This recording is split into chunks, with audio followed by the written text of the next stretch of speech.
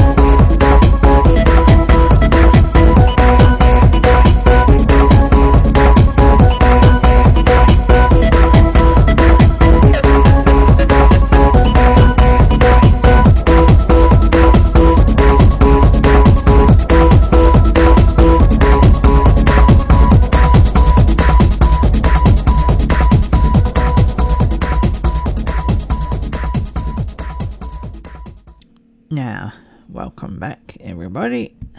Today's article, carrying on from last week's list of automobiles known for negative reception from www.wikipedia.org.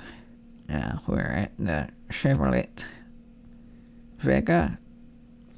That's kind of funny, seeing as I got to ride in a Chevrolet Corvette. So that's 1971 to 77 Chevrolet Vega Coupe. The Chevrolet Vega earned critical acclaim upon launch. It was named the Motor Trend Car of the Year for 1971 and became a bestseller. However, severe quality and reliability issues permanently damaged its reputation.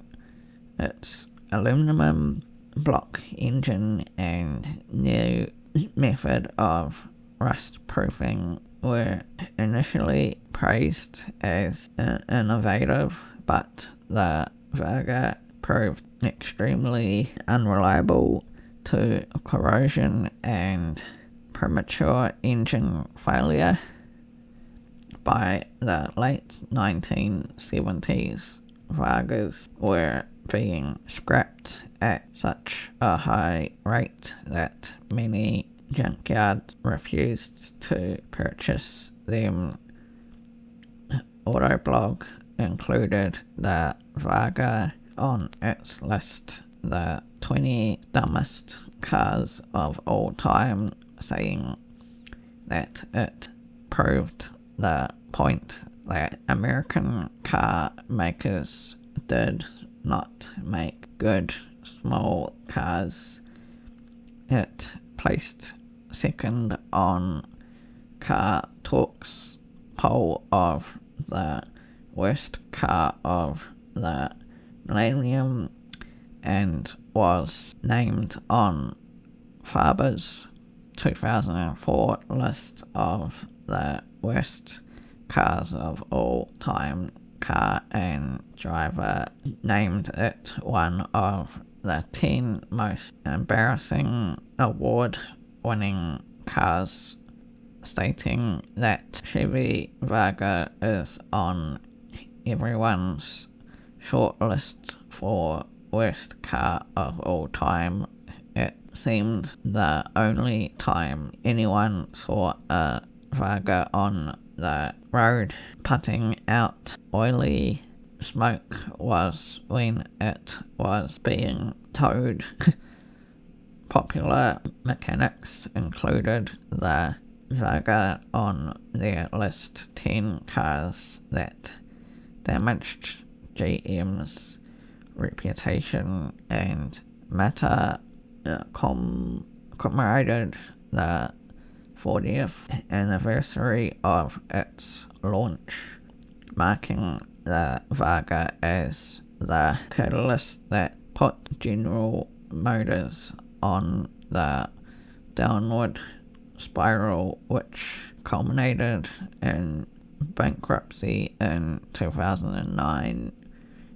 The 2010 retrospective also note of the Vega's high sales numbers in relation to its poor quality, noting since the Vega sold so strongly, almost 2 million were built before it left production after 1977. The result was that literally hundreds of thousands of buyers were having awful experiences with the car.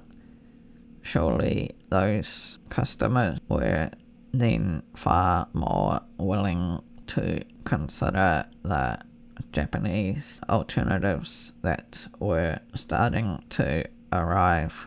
The truth about cars named the Vega as one of the deadly sins that led to GM's downfall. The Vega was GM's Watergate something or other, this being one of the inevitable something, and Edmunds.com ranked the Vega as the 5th worst car of all time in his 1979 book. On a clear day you can see General Motors former GM executive John DeLorean developed an entire chapter to the Vega,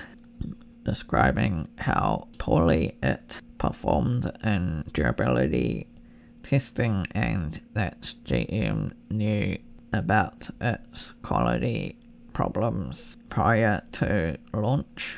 Ford Pinto 1971 to 1980.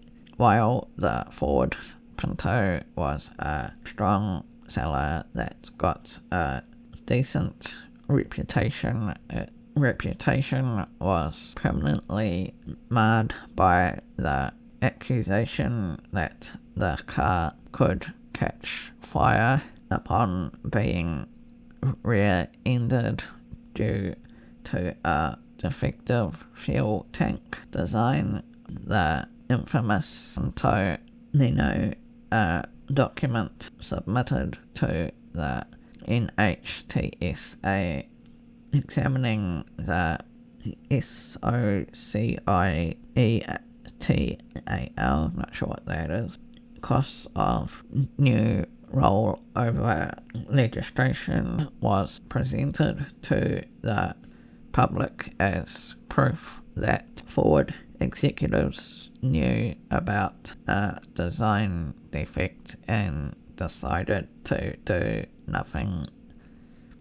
After calculating that paying off lawsuits was cheaper than re-engineering the car, this presentation resulted in public outrage.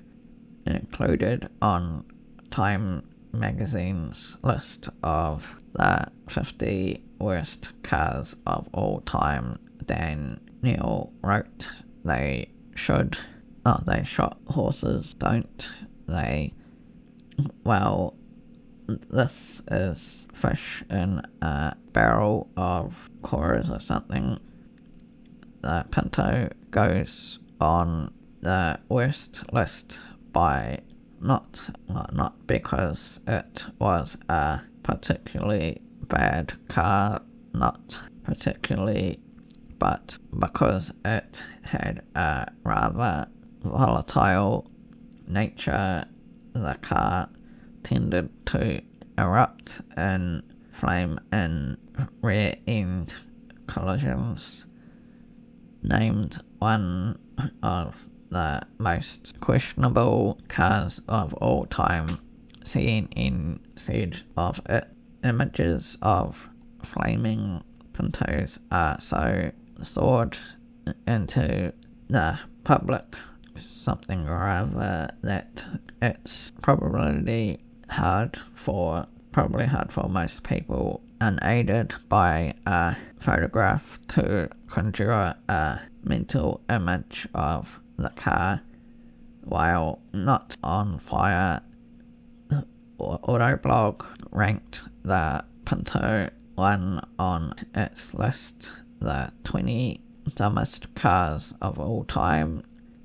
The Pinto placed third in Car Talk's 2000 worst cars of all of the Millennium Survey, and was ranked the 10th worst car of all time by Edmunds.com.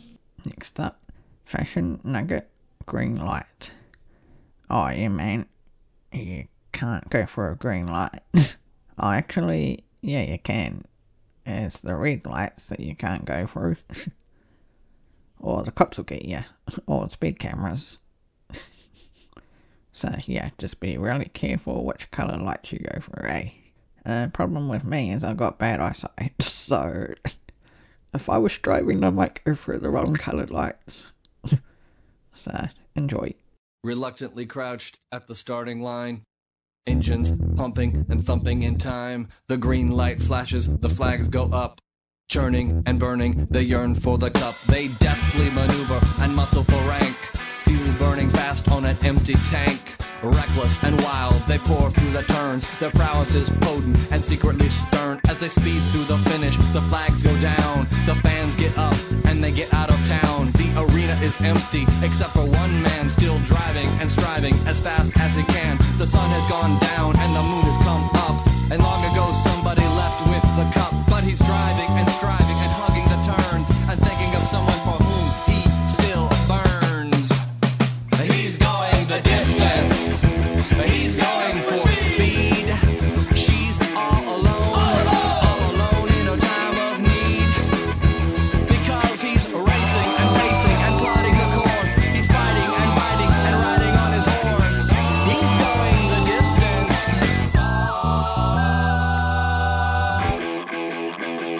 Yeah!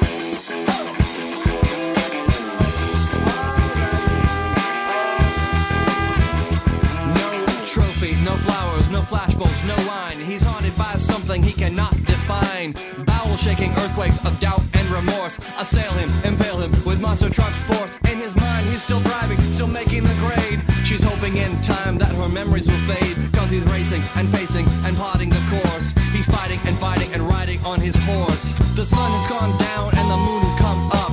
And long ago somebody left with the cup. But he's striving and driving and hugging the turns and thinking of someone for whom he still burns. Cause he's going the distance. He's going for speed. She's all alone in her time of need. Because he's racing and pacing and plotting the course. He's fighting and biting and riding on his horse. He's racing and pacing and plotting the course. He's fighting and biting and riding on his horse. He's going the distance. He's going for speed. He's going the distance.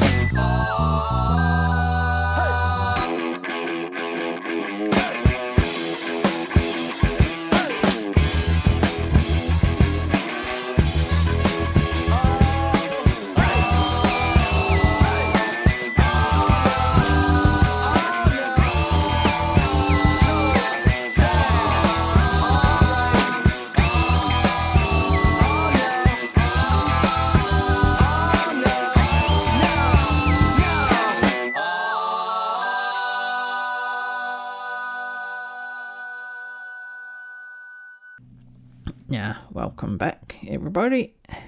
Continuing on with our article, we are at the Morris Marina 1971 to, just a minute, I have to move this out of the way, 1971 to 1980, Morris Marina.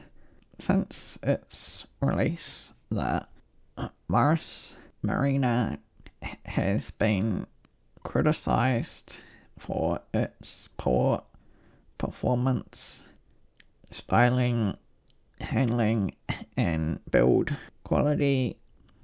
Launched in April 1971 by British Leyland, it reused existing mechanical parts such as a front suspension from the 1948 Morris Minor XBMC engines, first launched in the early 1950s, and a gearbox and axle sourced from Triumph and introduced in 1962. The Marina was designed and developed on a limited budget and a very quick time, less than 3 years from initial conception to full production, to urgently replace a number of outdated saloon car models inherited by British Leyland from BMC. It was introduced to be in production from 5 years before a more considered car could replace it. The Marina was designed as a direct response to the highly successful MKLLII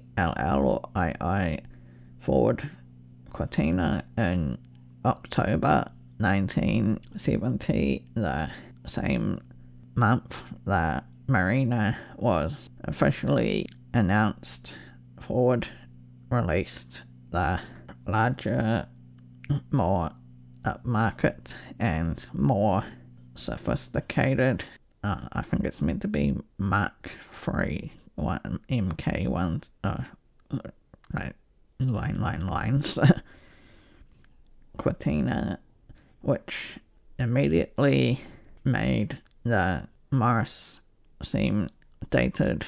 Very early cars had a design flaw in their front suspension, which caused dangerous handling.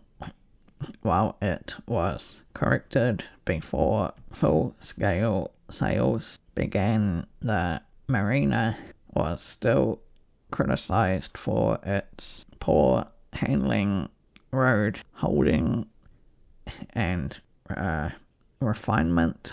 The Daily Telegraph included the Marina on its list of 10 cars that should have never been produced. On Clarkson's Car Years, originally broadcast in 2000, British motoring journalist Jeremy Clarkson compared the Marina to the Austin Allegro to determine which one was worse, and he destroyed a Marina in an automotive game of Conkers on one of his DVDs. Clarkson has said the Marina cost £40 million to develop, which, since it was meant to be hopeless, was too much, and that its rear suspension dates back to a medieval hand cart. Destroying Marinas has become a running gag on the BBC series Top Gear, which has drawn the ire of Marina enthusiasts and resulted in complaints being made to the BBC. In addressing the complaints, Top Gear presented James May has stated that at least one Marina needs to be preserved in a museum as warning from history. Car Throttle ranked it number 1 on its list of 10 of the worst cars ever made in the UK.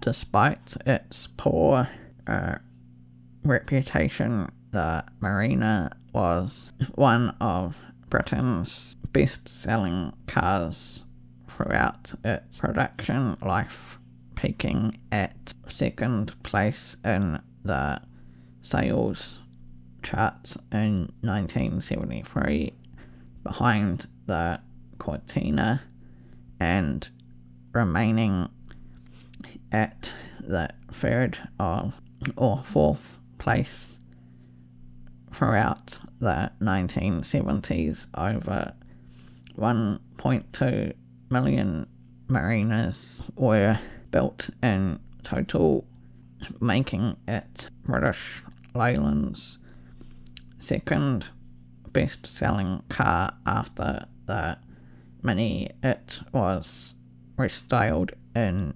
1980 to become the Morris Italia, a stopgap replacement for the Marina until the all-new Austin Montego was launched in 1984. Now, our last song, Fashion Nugget Bucket Seat. Oh yeah, man, I got a ride in a Corvette the other day and it felt like a bucket seat. I couldn't hardly get out of it. So yeah, enjoy and catch everyone again next time.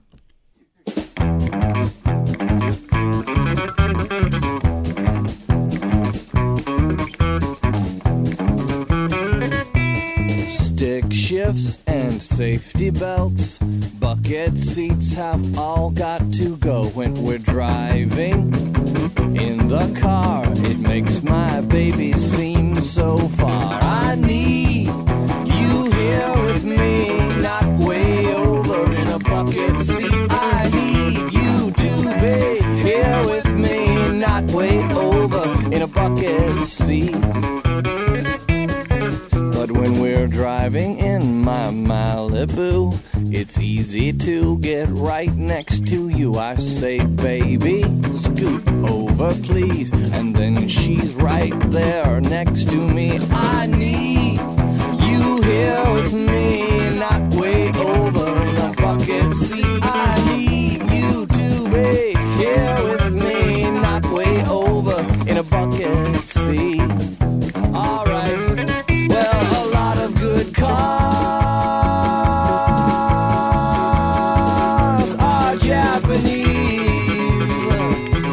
Yeah, but when we're driving far, I need my baby. I need my baby next to me.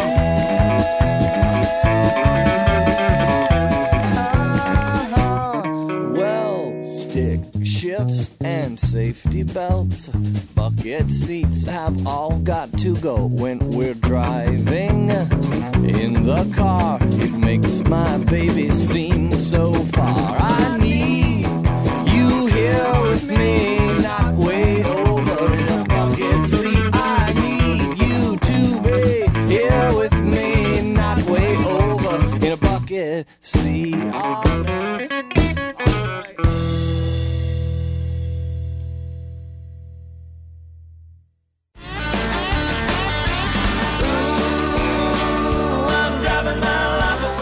Thanks for joining me today, everybody, on Car Crazy with Brendan Creswell.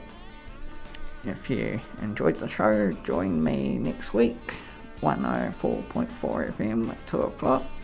If you enjoyed listening, listen online at the Access Radio Taranaki website, Spotify and Apple Podcasts. Catch everyone again next week.